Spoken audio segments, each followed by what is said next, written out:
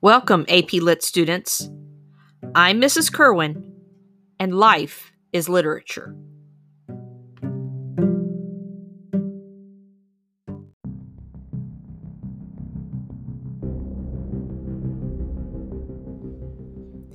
In episode 2 of Life is Literature, we're going to take some time to examine tortured souls and tension.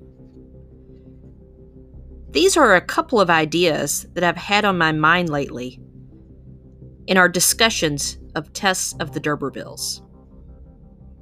I've been thinking about how Thomas Hardy created engaged and invested readers. While Netflix and Amazon Prime Video didn't exist in Hardy's day, something else did that was almost as exciting: serialized released versions of novels.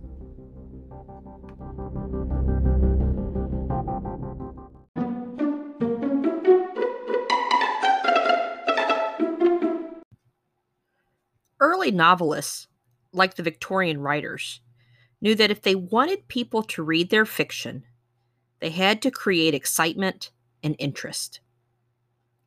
They also knew that many of their readers did not have the money to purchase full-length novels. So, writers had to be creative in their ability to gain readers and keep them. Writers began to publish chapters at a time, sometimes once a week, sometimes once a month. Readers could afford the regular installments, and writers made money consistently. These British writers knew that each chapter had to engage the reader as a single unit, as well as work within the context of the whole novel. These serialized novels could be compared to popular Netflix series.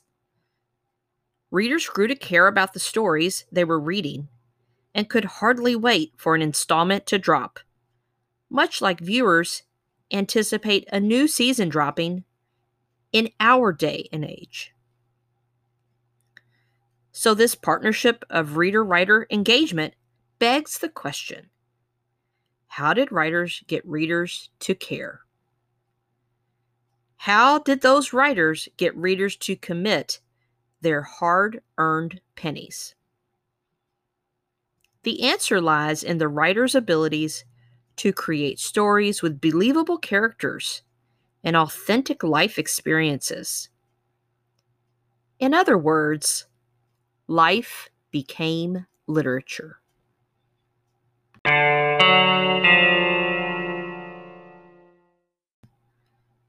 This leads us to Tess, a character often considered the most tragic heroine in all of literature.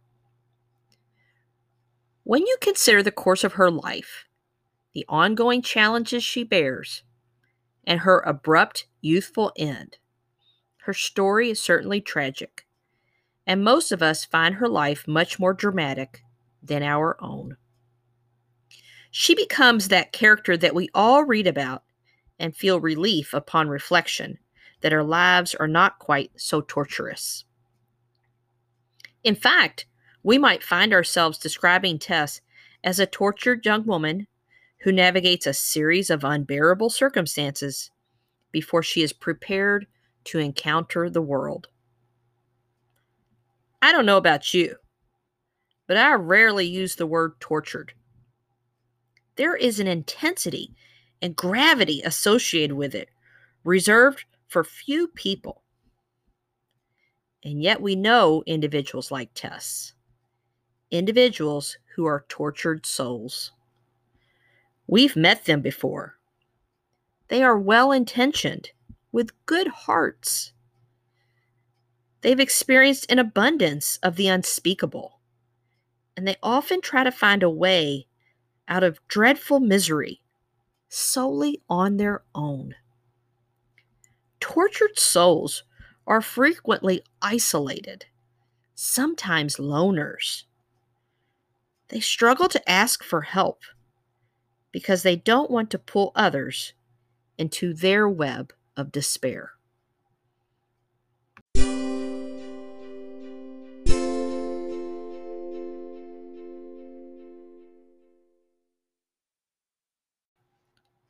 Keeping all these ideas in mind, we begin to consider the statement that Hardy's narrator offers early in the novel.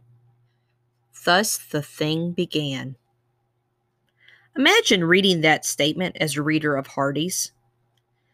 You know the drama is coming.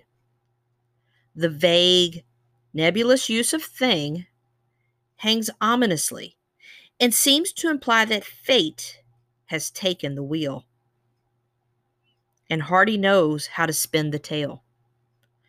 The story unwinds and whirls out of control, proof that Tess is worthy of tortured soul status.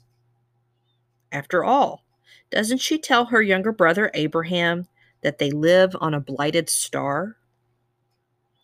This suggestion that fate is at work begs the question: do tortured souls have any control over anything? Or perhaps the bigger question which grows from this one conundrum is simply, what is at the root of the tortured soul's struggle?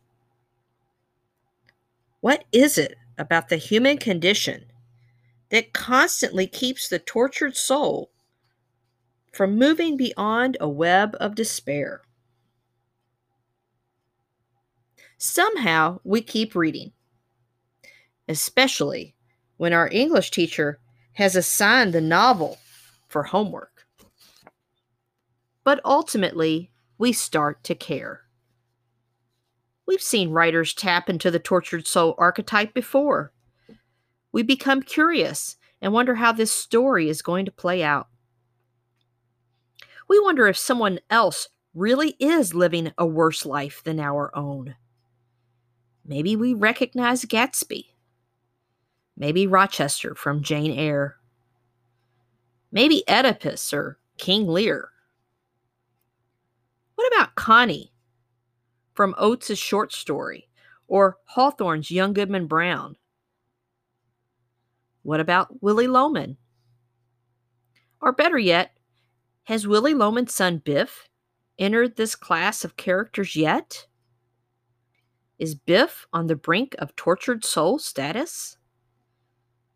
And similarly, as we are soon to dive into our discussion of Lorraine Hansberry's A Raisin in the Sun, we should be asking ourselves, is there a tortured soul in this text?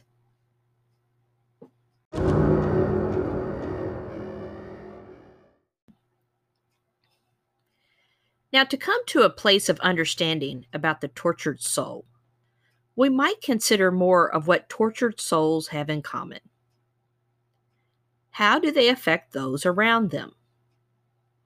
Are tortured souls only one type of people?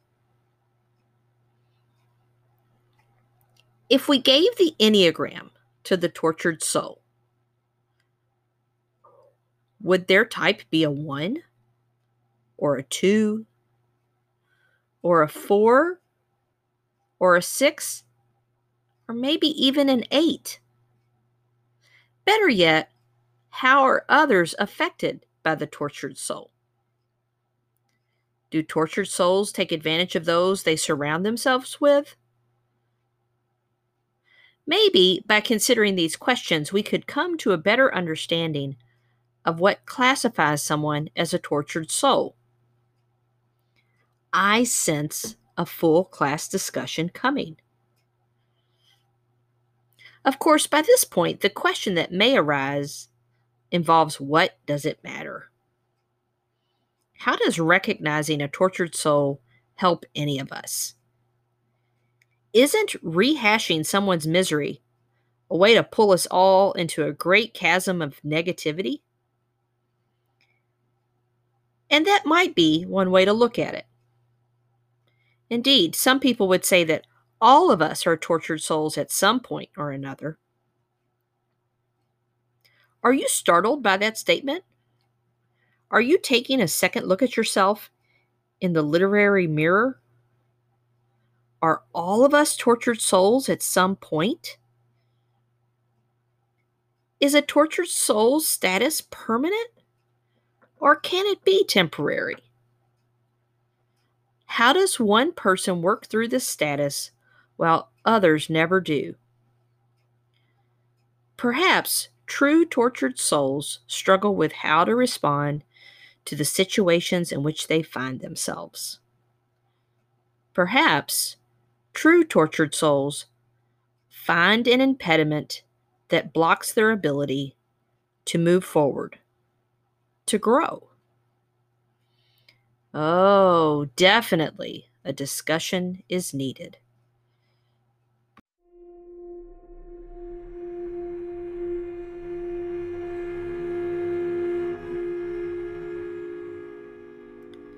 Just when we think that writers like Hardy relied solely on creating dramatic characters to draw readers in, we recognize another way that writers create reader investment: tension.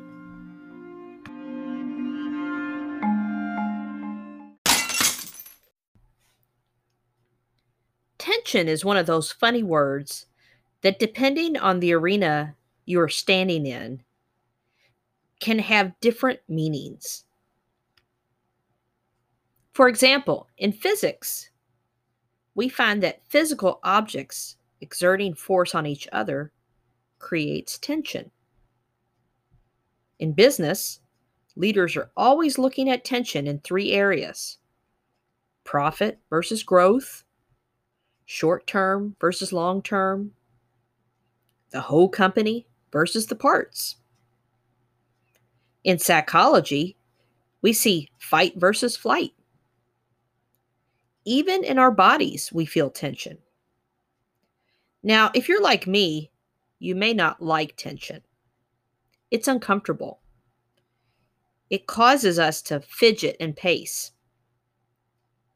It keeps me up at night, which isn't good when I'm only getting 5 hours of sleep. Trust me, women, being 50 already contributes to a lack of sleep.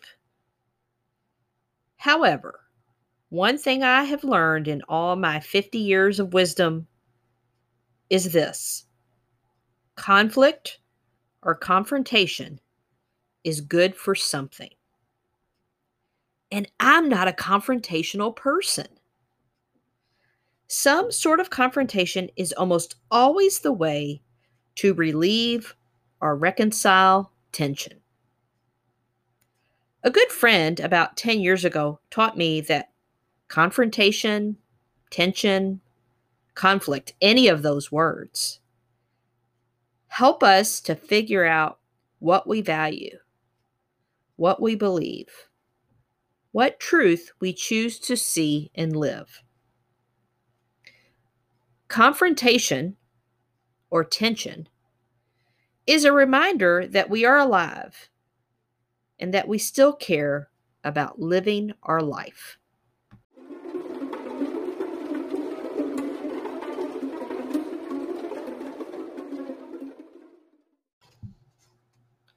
Depending on the way a writer weaves a story, we can observe tension at work. It takes some time for the writer to create it. In a novel, play, or short story, a writer may tap into the exposition. She may set the stage from the opening paragraph. Pay attention to beginnings, friends. Writers are very intentional. From the moment you begin a work, a writer is going to send the reader all kinds of signals. Look at Tess. In the beginning, Tess's father learns about his identity. He is warped by this perception of ancestors who were once great nobles. And can't we say that Tess's story is about her own journey of identity? A journey that shows her a warped, broken self. A broken self whose foundation is rooted in her broken, flawed family. Heck, Tess even contributes to this warped identity. Who do you know that willingly cuts off her eyebrows and butchers her hair to diminish any possibility that she is beautiful or attractive? Who do you know that gets to a place in her life where the only solution she sees to remove an unbearable tension, a man who sexually assaulted her, is to murder him? Tess ultimately follows in her ancestors' footprints.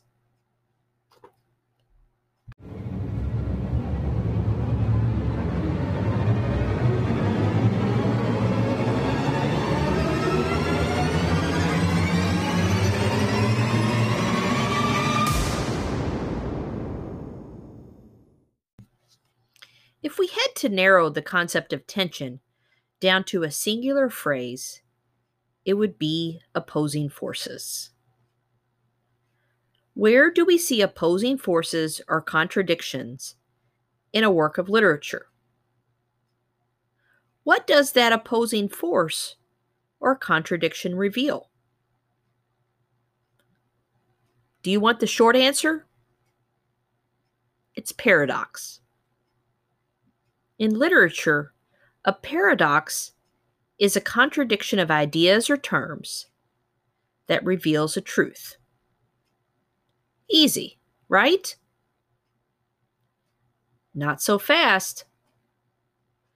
Let's step back to our ideas about tortured souls.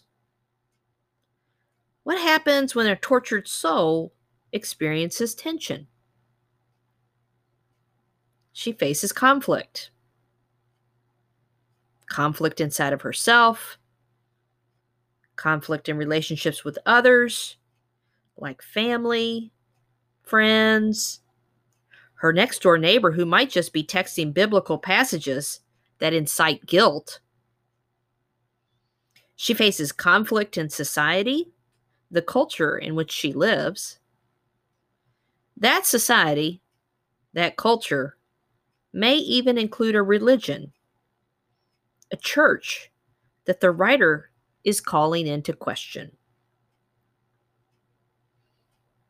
That tortured soul, she faces conflict in the natural world.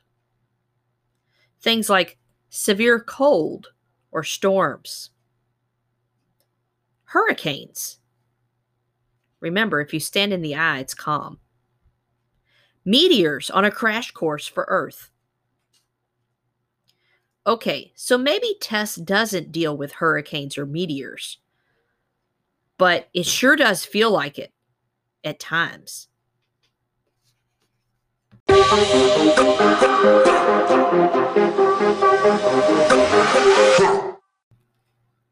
Somewhere in those conflicts where tension has built, we, the readers, hear the great clashing of gongs and drums and enraged, elevated voices. Maybe even a child yelling at her parent. Yes, a discovery of truth is made.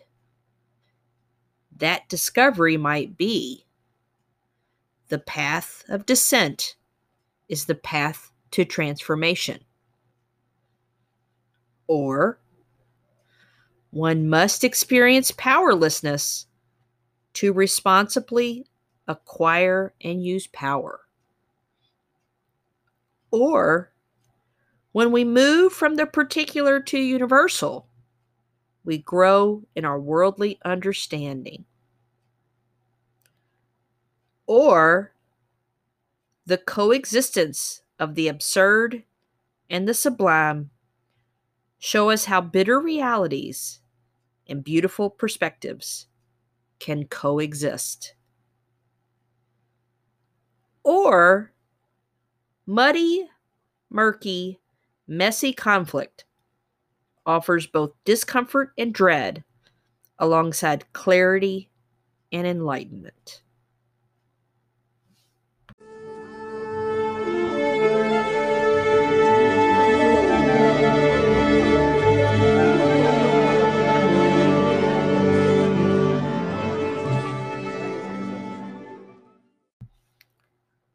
One of my favorite Franciscan priests, Richard Rohr, says that we live in a both and world.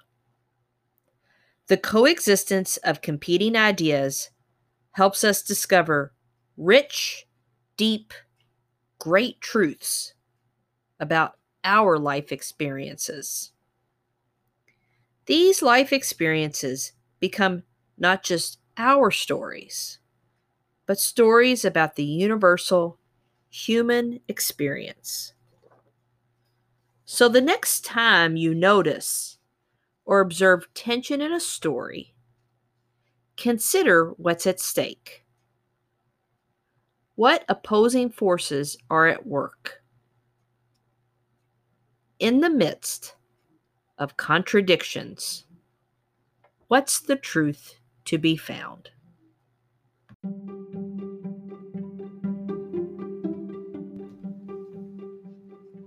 Until next time, AP Lit students, remember, life is literature and literature is life.